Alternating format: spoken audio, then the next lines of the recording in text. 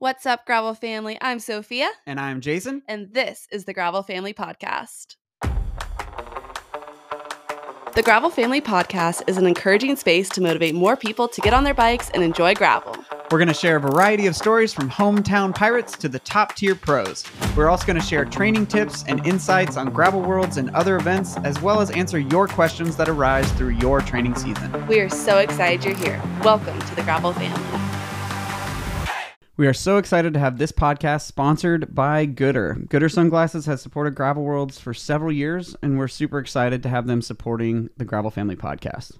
Join Gooder with their You Ride You campaign, which basically boils down to if you're on a bike and having fun, you're doing it right. It doesn't matter about your gear, your FTP, or how far you ride. Go to gooder.com, that's GOODR.com, for active sunglasses starting at just $25. Thank you, Gooder, so much for your support.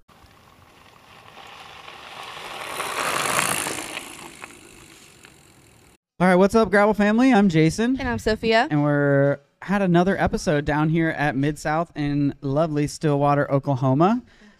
These episodes are brought to you by Gooder, so thank you so much for Gooder for helping us come down here and do these live recordings. Really appreciate us being able to tell stories and be able to do this. And also a huge shout out again to Stone Cloud Brewing, who has been our awesome host down here. So thank you so much to those two.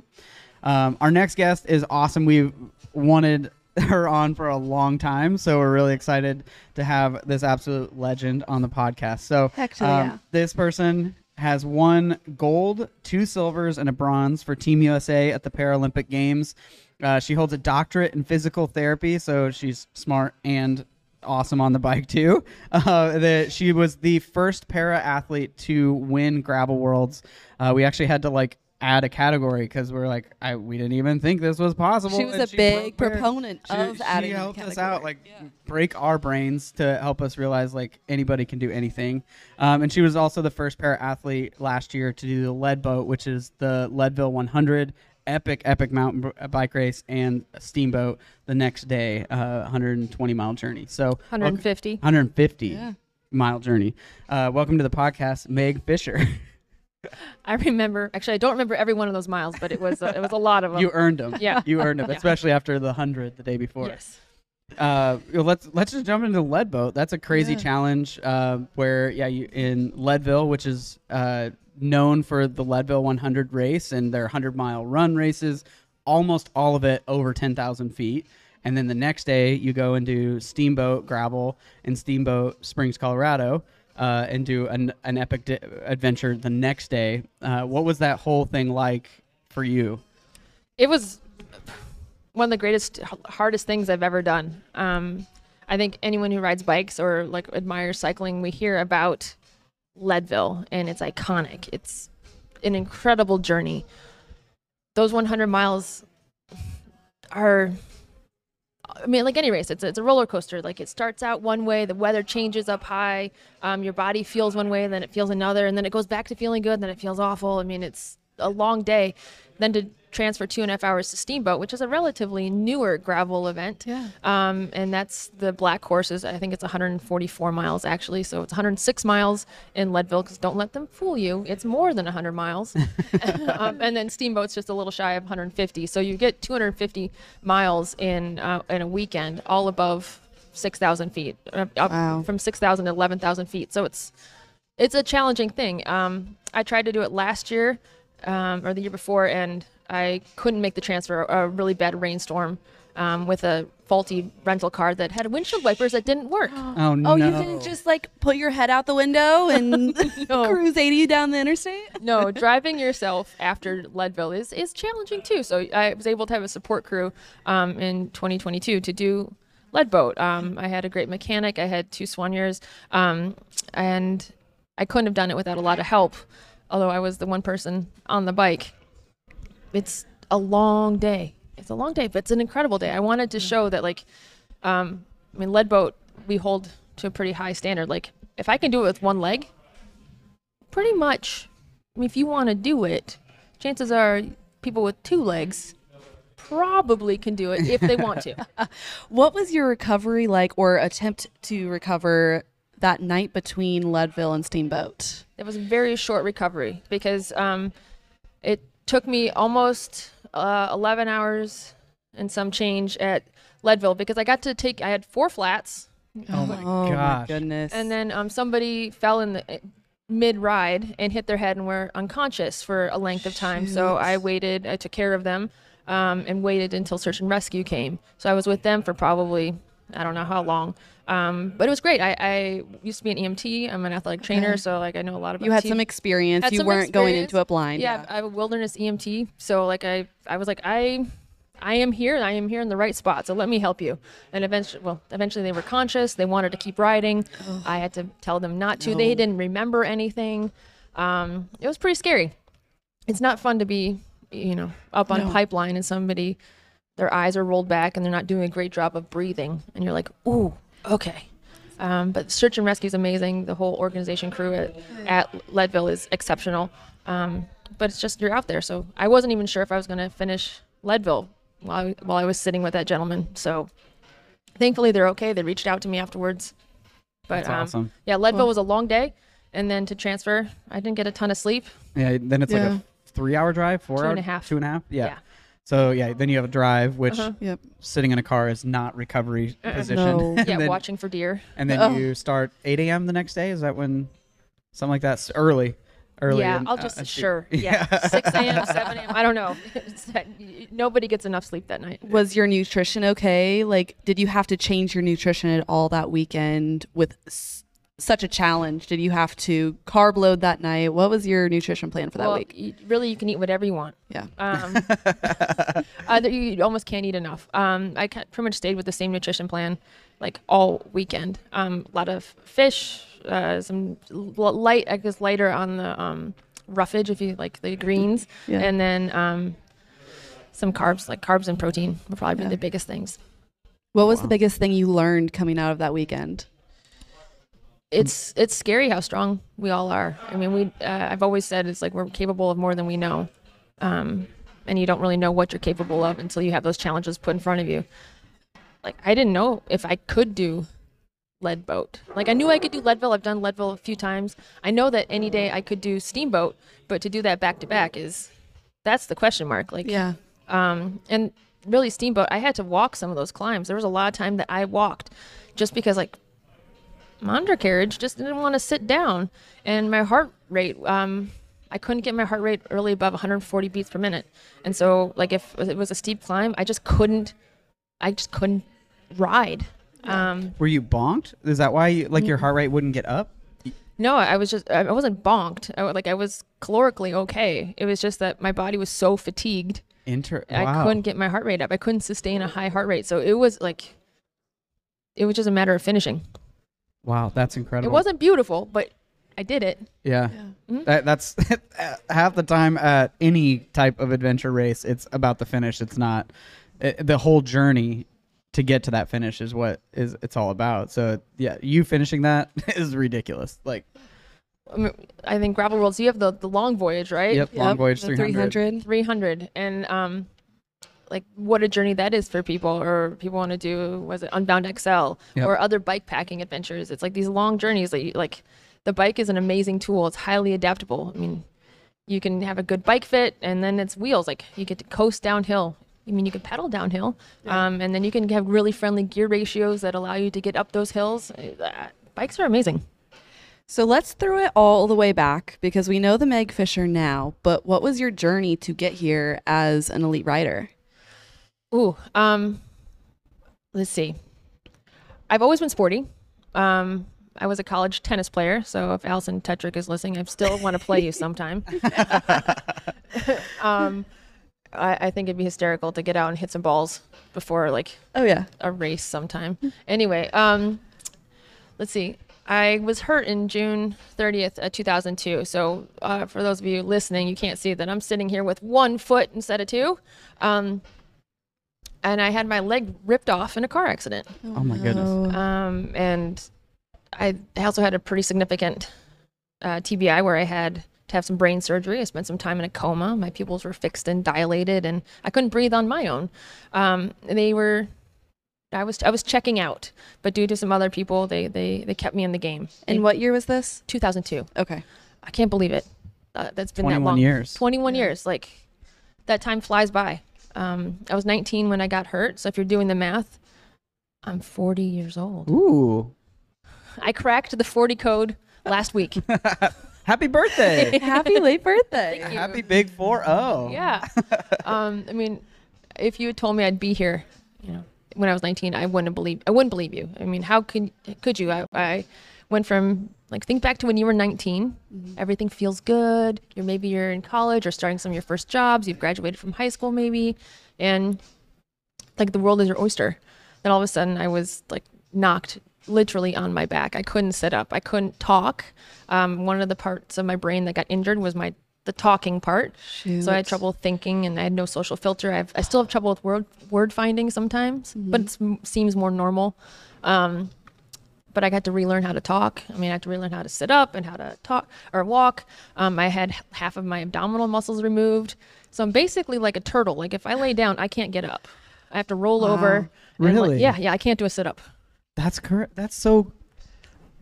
Wow. So was it the same side that they took? Yeah. Or why? So were they damaged? That's crazy. I ripped off my foot. Don't do that. Number one. So pro tip. Yeah. Then what they thought was they'll use my stomach muscles as a muscle graft to cover the hole in my leg where my foot had been, because you have to have skin does not grow over bone. It has to have a nice substrate. So they took the muscle and they took skin from my thigh and covered the hole in my leg. Okay. Wow. Yeah. And so at the time I only ripped off part of my foot. And so they used my stomach muscles, and again, I had skin grafts. 11 months after that, they took more of my leg. So I was lucky enough to have my leg amputated twice. Oh. And then after... Because it didn't heal right? I had really bad arthritis. Okay. So my ankle joint was still intact. So I had a 4-foot avulsion fracture, which means, again, ripped off. And then they're like, well, let's just keep as much of her leg as possible. And then 11 months later, just really wasn't possible. What was left of my ankle or my calcaneus and my talus and my shin bones, just really bad. And to give me more function, they're like, you need to lose more of your leg. Yeah. And I was 19. I wanted to get back to everything I thought I could do and wanted to do. Mm-hmm. So they took more of my leg, which is just crazy to walk into the hospital and then have somebody literally sign away part of your body. And then 11 months after I lost my leg the second time, I did my first triathlon. Sorry, but I think this is the first 50K guy running by. That's cool. There's our 50K champ. He is striding out, ladies and gentlemen. He sure is. Wow. All right. Well, that's going to be a 3-hour and 25-minute finish on a 50K. That's incredible. That's incredible. Well, I did not know that we're going to have runners running by this whole time. That's exciting. Yeah. Oh, and here comes our second one right behind him. Very cool. Looking fresh as a daisy. All right. So let's get back to it. So what was your recovery process? How long did it take until things became quote unquote normal? Well, I think we're all defining new normals every day. Yeah. I didn't know what normal would be. So for a while it was okay, it took a long time, because actually after I lost my leg the second time, I had a lot of function. Again, I did my first triathlon. That was broke a lot of barriers for me, because I always thought triathletes 3 sports in one day. How does a body do that sort of thing? So to be a triathlete was my entry back into myself, because sports had always been a part of my life, and then losing my leg was oh no, my life is gonna be totally different. And then finding triathlon, hugely empowering. Although a year after that, I had some complications, and they told me I'd never walk again. Oh my goodness. And at that point, I got paired with a service dog. Her name was Betsy the Wonder Dog. Oh, what kind of dog? She was a little border collie healer. Oh. She's brilliant. She had freckles. Oh, so cute. And I did end up regaining the ability to walk. And so Betsy, she could pull my wheelchair, open doors, pick up things. And then I could walk, and it's I wanted to play with my dog too, because she's still a dog. Yeah. And I saw people mountain biking with their dogs. So I was well, maybe I can do that. So I started mountain biking with Betsy. So Betsy is the reason I got into bikes. So that was the long story too. I was really, really hurt, had a lot of surgeries, had some other setbacks, and then I had Betsy the Wonder Dog. Aww. And so she didn't care that I was slow, because I was afraid that I didn't want to ride with other people, because maybe I was going to be the slow one. And Betsy didn't care. But I wanted to be as fast as Betsy, because at first Betsy could kick my butt. And turns out if you're as fast as a border collie healer, you gain some fitness. Got it. You had to keep up with her. Right. And then I met other people on the trail, and then I did Xterra off-road triathlon. I was the first para athlete to ever do that. And then I did 24-hour mountain bike racing, met some friends, did that. Through them, I met somebody on the national team, and so I got invited to a national team camp. They said if you maybe don't mountain bike as much, you could probably earn a position on the national road team. And I eventually did that. So then I started racing on the national team. So I was on the para cycling team and went around Europe. Ended up going to the games twice. I have 11 world championships with them. And I retired from the national team in 2017 after the Rio 2016 games. And so the gravel's been where it's at. It's kind of fun. It's like I did mountain biking. I always wanted to race for Team USA. Got to do that, but that was on the road. And then to get back to my roots in gravel and mountain. We love being able to talk to athletes who have been to the Olympics, and you are one of them. What was Rio like? What were some of your experiences that you got to have there?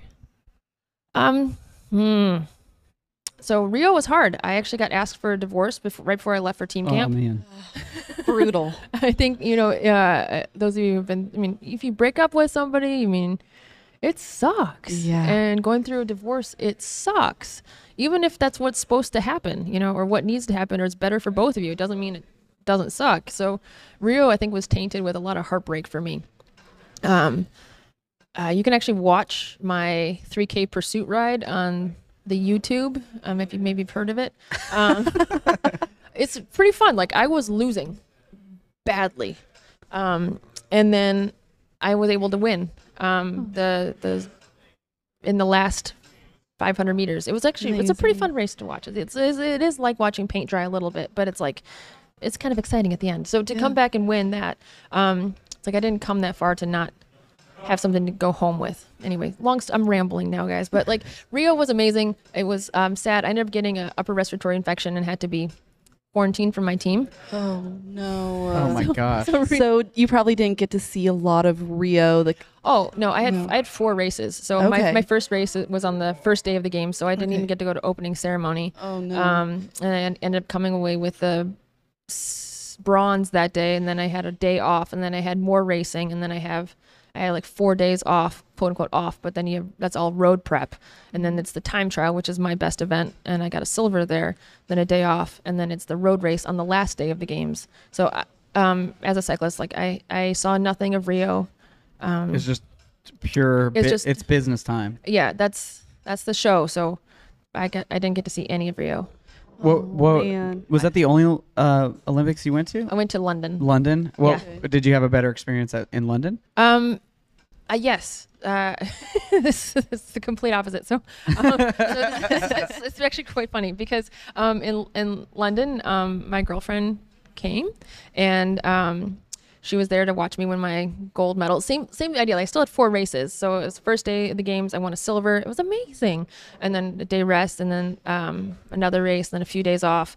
Then there was the time trial, win a gold. My mom, my girlfriend was there, and then day off, and had a good road race. And then as soon as my racing was done, we took the channel from London to Paris, and she proposed on the Eiffel Tower at sunset. Nice. Shut up. Oh, my heart just melted. Right? Well, I mean, it melts. So you think like London 2012, oh, gold, silver, diamond, yay. and then we get to Rio, we get divorce, sickness.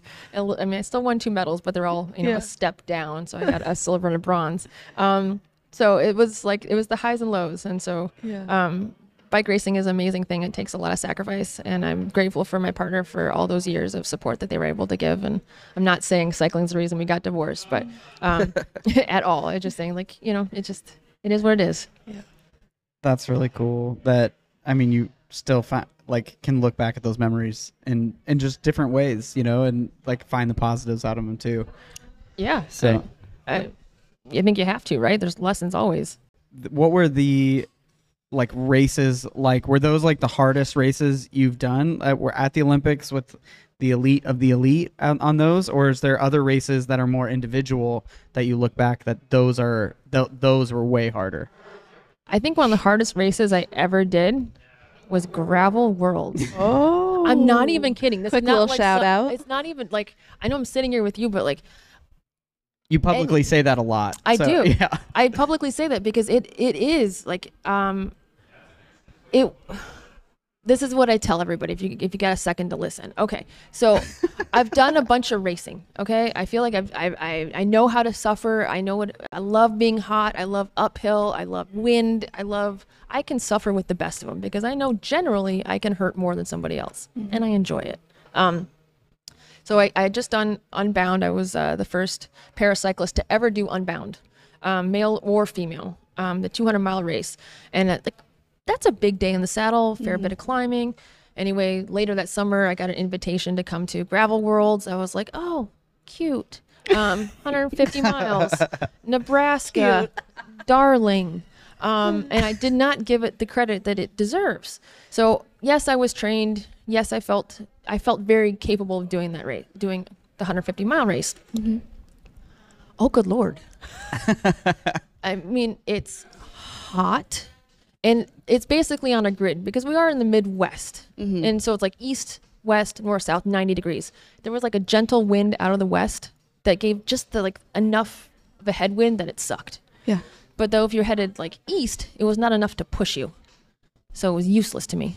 And then if you turn like south or north, you're between soybean fields and cornfields. Yes. Y'all, they sweat. Yep. They sure do. So you're creating your own sweat. And then the produce and like the roughage, soon to be produce. Yeah, the roughage around you is also sweating, and there's no breeze. So you're just like in this steam room. So it's like headwind, steam room, nothing. Headwind, steam room, and there's nothing flat about Nebraska. Nothing. I mean, yes, there's short. I-80's flat. Interstate, yeah. No, I don't believe you. I don't believe you a little bit. This is what they lure you, like, oh, it's not that steep. But the hills keep coming. So when they talk about like the open rolling seas of Nebraska, they're not kidding. So Gravel Worlds was the hardest thing I've ever done. There's more climbing in the 150-mile course than at the Unbound 200. So if that gives you some perspective. Did you have fun doing it though? For most of it. And I mean, that's the honest answer. Like it was the hardest thing one of the hardest things. Like hardest thing ever would be lead boat followed by Gravel Worlds. So that means you're going to do the 300 this year, right? Long pause. No. To be fair, the 300 comparatively doesn't have as much climbing because we get a little bit out of the really hilly section. It's just 150 more miles. Yeah, it's no big deal. You start a day earlier. So you got twice the amount of time. You know, I'm all for people who want to do that. Like, I support people. I do believe we're more capable than we know.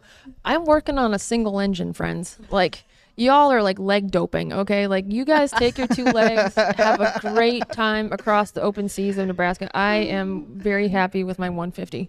I love it. Well, and I mean, on that front, you were also the first para athlete, man or woman, that finished Gravel Worlds para category, and it was good for us because you broke, like I said at the intro, you broke what we thought was possible. And I mean, because of you, we've added para categories for all of our distances. And then even this last year for the winter endurance, we added our February winter event, and we had 2 people on hand bikes finish. And last year at Gravel Worlds, that same cyclist was the first hand cyclist to finish the 150, which is absolutely insane to do that. So you're part of that history, so thank you for doing that. And the amount of times I've sent you an email being like, am I doing this right? Like, is this correct? And you're just, it's a good transition into, you're a huge advocate for expanding para categories in all off-road events, but especially gravel. What has that journey been like for you on being that face? Because I think at one point you didn't want to be that face of gravel, but you've embraced it. So how's that journey been? Well, it's a giant privilege. So it's a great opportunity to match my passion with cycling and international para racing into what I do now in the off-road space, and just watch gravel grow as the fastest growing segment of cycling. I want to make sure that there's space at the table. I mean, the table's huge. it just one of those chairs needs to be set aside for para athletes. So para means alongside. It's a Greek prefix. I choose para versus like adaptive or something like that, which is a bit longer than adaptive, is very English, and para is international, very neutral. Because there are people with physical impairments all over the world. Actually, 15% of the world's population lives with a permanent physical impairment. That was a study that came out last fall. Wow. From the World Health Organization. I did not know that. Yeah, I mean, that's a huge segment. Yeah. I mean, that's a lot. And so I think what's wonderful about gravel right now being relatively unsanctioned is that there's the opportunity to recognize people, whether it's in trans, non-binary, gender expansive categories, making sure there's a space at the table for people of color, and making the start lines more representative of the general population. A lot of times gravel or mountain can seem more intimidating than road racing, maybe with bike handling or what have you. However, gravel, I think, actually is more inviting because we don't have to deal with cars quite as much. They don't have to do pace lining. And a hand cycle. Tricycles have a little bit harder time on this uneven terrain, but a trike can do it, or tandem cycles. Like, bikes are one of the greatest adaptable tools. Like, nobody really rides the same bike. Everyone has like maybe a stem adjustment or a different length of reach, or SRAM has come out with really great like E-tap. So if you don't have great hand dexterity, you can easily affect the change, like the shifting, or you can put the shifting both on one side. You can ride with one leg. You can ride with no legs in a hand cycle. If you don't have great vision, you can ride on the back of a tandem.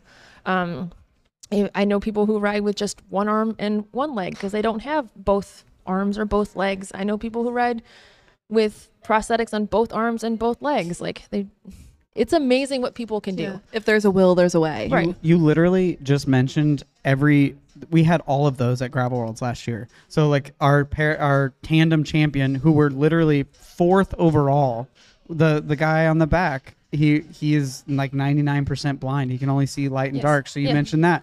Our Adventure for All athletes who have Down syndrome and autism that we've loved partnering with, they use electronic shifting because it's shift left, shift right. They can say that where it makes it more simple for them in different ways. So there's a bike can be the great unifier for all people. And it's I'm so glad you mentioned that because like we've gotten to experience that. You've gotten to experience that, and you're advocating for all of them, not just people with one leg, that are people like you. So it's really great that you're not just trying to be like, well, this is my experience. You're like, no, there's so much more out there and we can all be a part of it. Yeah, the wheel is an amazing technology. Like, I think it'll catch on.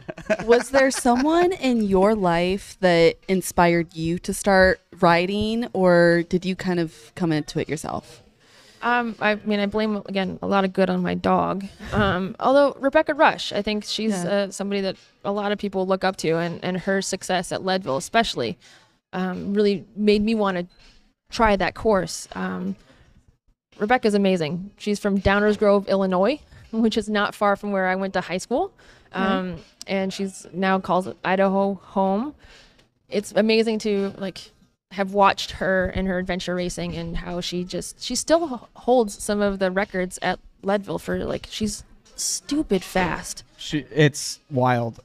When we had her on the podcast, one thing that blew my mind was she was talking about her world championships, and it's not biking. Obviously she's a great mountain biker. She's in the Mountain Bike Hall of Fame. She's managing gravel cyclists. She's in the Gravel Cycling Hall of Fame.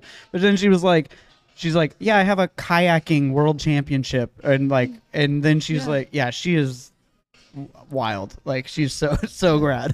Yeah, it's bananas.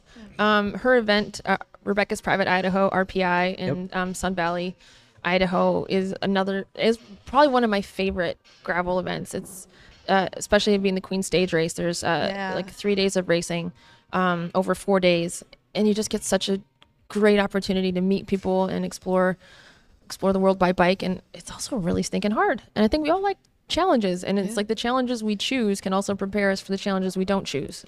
That's actually one of our questions we had prepared for you. Do you have any bucket list challenges or events that you have left to complete that you have your eye on? I think later this summer I'm going to Migration gravel in Kenya. Gravel is taking off all over the world with USA Cycling is looking at it, trying to govern it. UCI now has gravel worlds. I know that that's been a contention with gravel worlds itself. I don't know what you're talking about. All right. Okay. Well, I mean, I've been to the UCI headquarters in Egel and Switzerland. There's a lot of good that can come from regulation. And there's also some not so good parts, right? Like sock height gets regulated, bike weight. I mean, the UCI gets a lot of flack as well. I want to make sure that people around the world have the opportunities that we have here. Gravel looks different in Europe because people have been on those roads longer than they've been in the ones in Idaho or Montana. A lot of the gravel are probably old carriage roads that knights in shining armor went down. That said, I've ridden gravel in Germany and Switzerland and France and Scotland. It's all over. And bikes are a great unifier.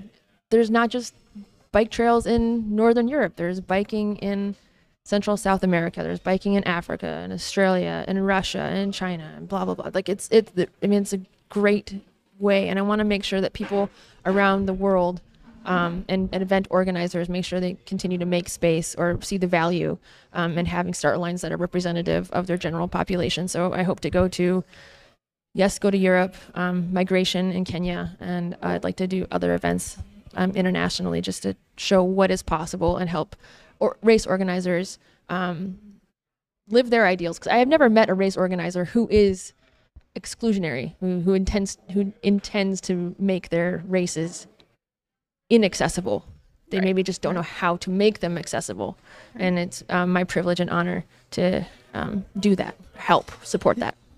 Obviously, traveling around the world, getting to do these awesome adventures and challenges, a lot of times that is possible because of awesome sponsors. So who are some sponsors that you would love to give some love out to that support your journeys? Yeah, that's just... like you said, like I couldn't do this without the help of others. Like it goes back to like I wouldn't be alive without the help of others. Like somebody pulled me out of the car, somebody breathed for me, somebody literally saved my life. And I want to use those hard experiences I had that I think are generally reflected in the human experience. Like we all have hard obstacles, and we've had people that help us get past those. And I have some great companies that I work with that help me get past some of the obstacles I have now to hopefully help more people. So I work with Cannondale. They've been an amazing, they see the value in para athletes and helping me get to those start races because, again, bikes are awesome. Rafa has great clothes. Pocket makes a helmet. I mean, as somebody who had a pretty sick, I've had brain surgery, you guys. Yeah. Like, I do not mess around. You got to take care of that noggin. Yeah, a good skull bucket is super important. And they make great sunglasses because, gosh, your eyes, primary sense, you need it. I remember in grad school, I went to grad school, UW Medicine, and my professor said, like, if I ever see you guys riding a bike without a helmet, I am going to expel you from our program because I'm not going to put that much effort into your brain only for you to turn it to mush. Oh, that's great. That's genius. That's a smart professor. Right? I mean, you think about it. Like, you guys put a lot of thought and effort into growing your brain. I always Protect feel it. like that weird, creepy lady that will see kids without a helmet, like riding down the street, and I'll be in my car, I'll be walking down the street, and I'm like, hey, kid, you'd look a lot cooler with a helmet on. 100%. And they're like, go away. But who knows? There's a friend I know that never wears a helmet, and I'm just like, dude, like if you're riding with me, you're gonna wear a helmet. Yeah. And I was like, I'm sorry if that means we're not riding together, but I was like, I'm not gonna be there to watch you like turn into a pumpkin. Like it's not gonna. No, we're not doing that. So as a physical therapist, I've worked in hospital settings, and I've met people who have hit their heads and not been protected, and I've met people who have, it's just There's one guy in Lincoln that every time I've seen him rides without a helmet on, and I saw him wreck one time, and he smacked his head open. I pulled an extra T-shirt out of my backpack to stop his bleeding, called 911 for him, and like he was concussed pretty bad. And EMTs get there. Like 6 months later, I see this guy riding without a helmet still. I'm like, They never learn. Like, come on, man. Wear a helmet. Wearing a helmet's cool. Yeah. wearing a helmet is not cool. Yeah. And you know what rule number 1 is? Be cool. Be cool. That's right. Appreciate And that. you were a huge part of changing. So our number 1 rule used to be don't be lame. And you had the genius idea and kind of opened our eyes to why we needed to change it to something more inclusionary. Yeah. It was just a gentle nudge. I mean, you Yep. guys do an amazing job. Like, and I mean, with anything, we only see through the eyes that we see through, like Yep. the lens that we have. And it's not until somebody kind of helps you broaden your perspective. You go like, oh yeah, like that's what I meant, but I can see how that didn't Yep. feel so cool. Yeah, and so thanks for doing that, for helping us rebrand again. It used to be, we actually were like, well, maybe we go back to don't be a dick. That was the first one. that was the first one, and then we got too many people. And I am a fan of don't be a dick. we might have some underground stickers at Gravel Worlds this year that go back to the original. But and the other big factor too is when we're going to rebrand this. Let's do something that's not going to change. Like we were actually like looked at be rad. And it's like, well, rad can mean radical, and that could be like this political thing. So like, not going to do that. But a big thing was we wanted to change it to be a positive too. So Yes. don't be is like, if you're saying to somebody like, hey, don't do that. It's like, no, that's it, like instantly puts your guards up where it's like, be cool, man. Like, hey, be cool. Yeah. Like it decelerates. Everybody knows what's going on. So so thank you again for just being like, hey, you know what? Lame's maybe not the best. I know what you're trying to say, but maybe not the best word. And it's like, you know what? You're right. Right. Doesn't hurt anybody to change it. It makes more people feel included. And the biggest reason that conversation started is because we were working with you to help expand our para categories. Yeah. You know, and it's like, How can you have para categories if you're using using not the best language of Yeah. a word that means being able to not walk. It's like oh, yeah, kind of don't have a choice. not the most tactful. So thank you for that. And again, that's we've talked about this before. A lot of times, like, change comes from kindness, and you are a very good example of that. Of like, you've never, that I know of, gone up to a race promoter and be like, how dare you not do these things? You go up to him and be like, hey, you're missing an opportunity here of making more people better. And so I really appreciate that about you, of like how you lead conversations with kindness at the beginning. So well, it's easy because it's like right back at you. I mean, it's like what, you get back what you put out, right? And I mean, so many of us, like, especially in like racing situations like this, so you could talk about how like not diverse the cycling community can be, but it's often like people go home and they talk about what they saw at this event, or somebody sees the media of an event or something like that. They go like, oh man, maybe that's something I want to try. And how many folks don't think that they could ride 25 miles or they don't think that they could ride 50 or 100, 200, 300, like it very quickly becomes exclusionary, because I think sport to some extent is exclusionary. I mean, climbing Everest is Everest. A marathon is a marathon distance. That's what's so wonderful about gravel, I think, is because there are all these distances and there is all these opportunities to invite people to the table, and so that they can redefine their abilities. I love that so much. you are actually the first athlete we've partnered with in any way for an athlete discount code. So we wanted to give some love out that to you. So if you are wanting to sign up for Gravel Worlds, please use the code Meg Fisher for 10% off on our para categories. That's running, doing run and bike, or just biking. Use that code for our para categories. Meg Fisher, no spaces, no caps. And we will link that or put that in both the bio and the Instagram we'll post. So. Yeah, much appreciated. So yeah, and just, Fisher has no C. It's just like a fish. My name is short. I don't want to waste any time with any extra letters. Just Meg Fisher. I love it. So actually, one question we got from Instagram was... It was from Jason's wife, too. She asked, what's the largest fish you've ever caught? She was trying to be very punny. Oh, yeah. So I'm a Pisces, if you guys put that together. Last name Fisher. And my dad is a commercial fisherman off the coast of British Columbia. No way. So the biggest fish I've caught was probably like a 28-pound coho. What? Yeah. So, oh my gosh, that's a huge fish. That's awesome. Yeah. Was that or spring. net caught? Maybe it was spring. Is that line caught? Or? Yes. Oh, Yeah. Wow. So this was a million years ago. So this is like the waters off of British Columbia. He lives on Vancouver Island. Have been overfished. The fishery management, like it's hard for folks now to catch fish. For a while though, you could just like drop a line and bang. That's awesome. Well, it's not awesome now, but Right. that's Yeah. Yeah. so that was our one Instagram question. We ended up getting Well, that much appreciated. I've never been asked that. there you go, Annie. You got I it. mean, it was a million years ago. British Columbia is amazing. Just so you all know, if you are in fishing, go to the Northwest Territories. Really Good to great know. fishing. Love it. Good to know. So we are really thankful Gooder sponsored this podcast so that we could come down here and share some stories down here. Much appreciated. So one question we had for everybody today is, what is the goodest moment of last year for you? Oh gosh, the goodest moment is it kind of gets me choked up. There's a lot of good happened last year. I'm really grateful for those sponsors who came back into my life. When I retired in 2017, I didn't know like what role the bike would play in my life again.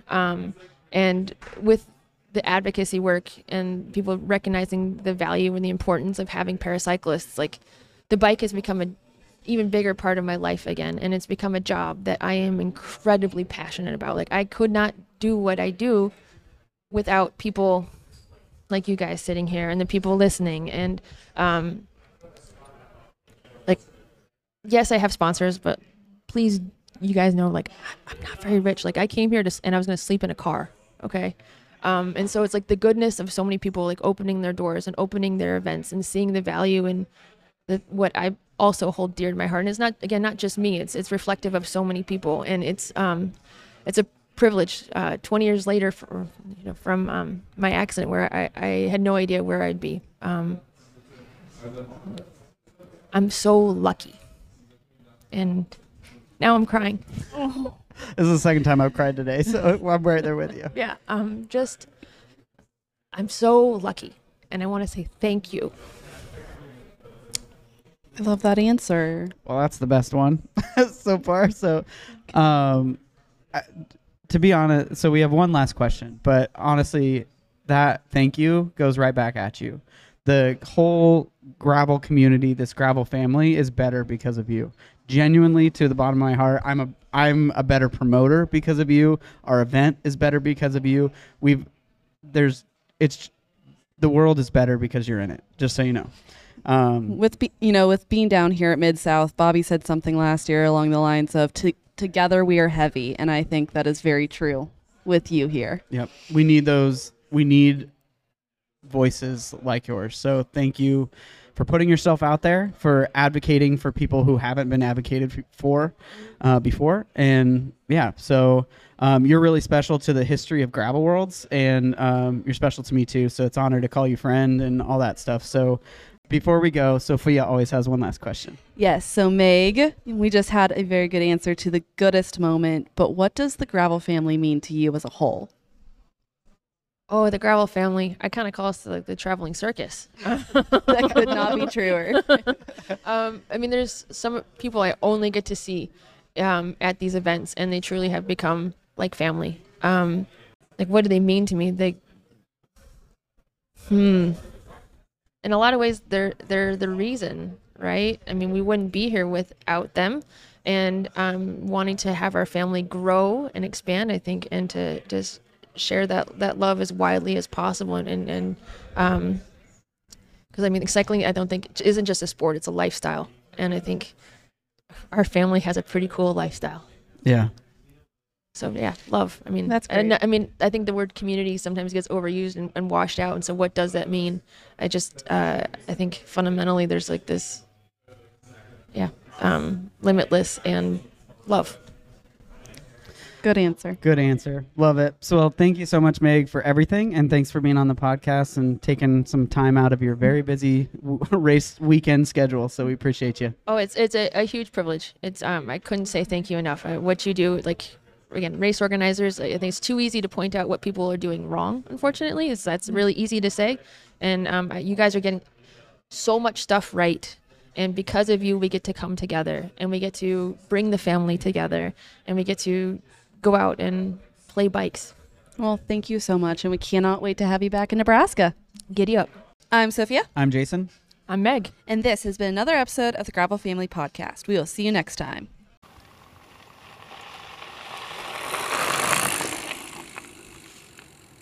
We are so excited to have this podcast sponsored by Gooder. Gooder Sunglasses has supported Gravel Worlds for several years, and we're super excited to have them supporting the Gravel Family Podcast. Join Gooder with their You Ride You campaign, which basically boils down to if you're on a bike and having fun, you're doing it right. It doesn't matter about your gear, your FTP, or how far you ride. Go to gooder.com, that's GOODR.com, for active sunglasses starting at just $25. Thank you, Gooder, so much for your support.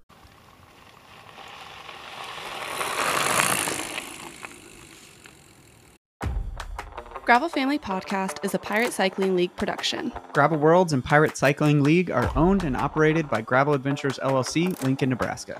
For more information on Gravel Family Podcast, visit www.gravelfamily.bike. For information on Gravel Worlds or Pirate Cycling League, go to www.gravel-worlds.com.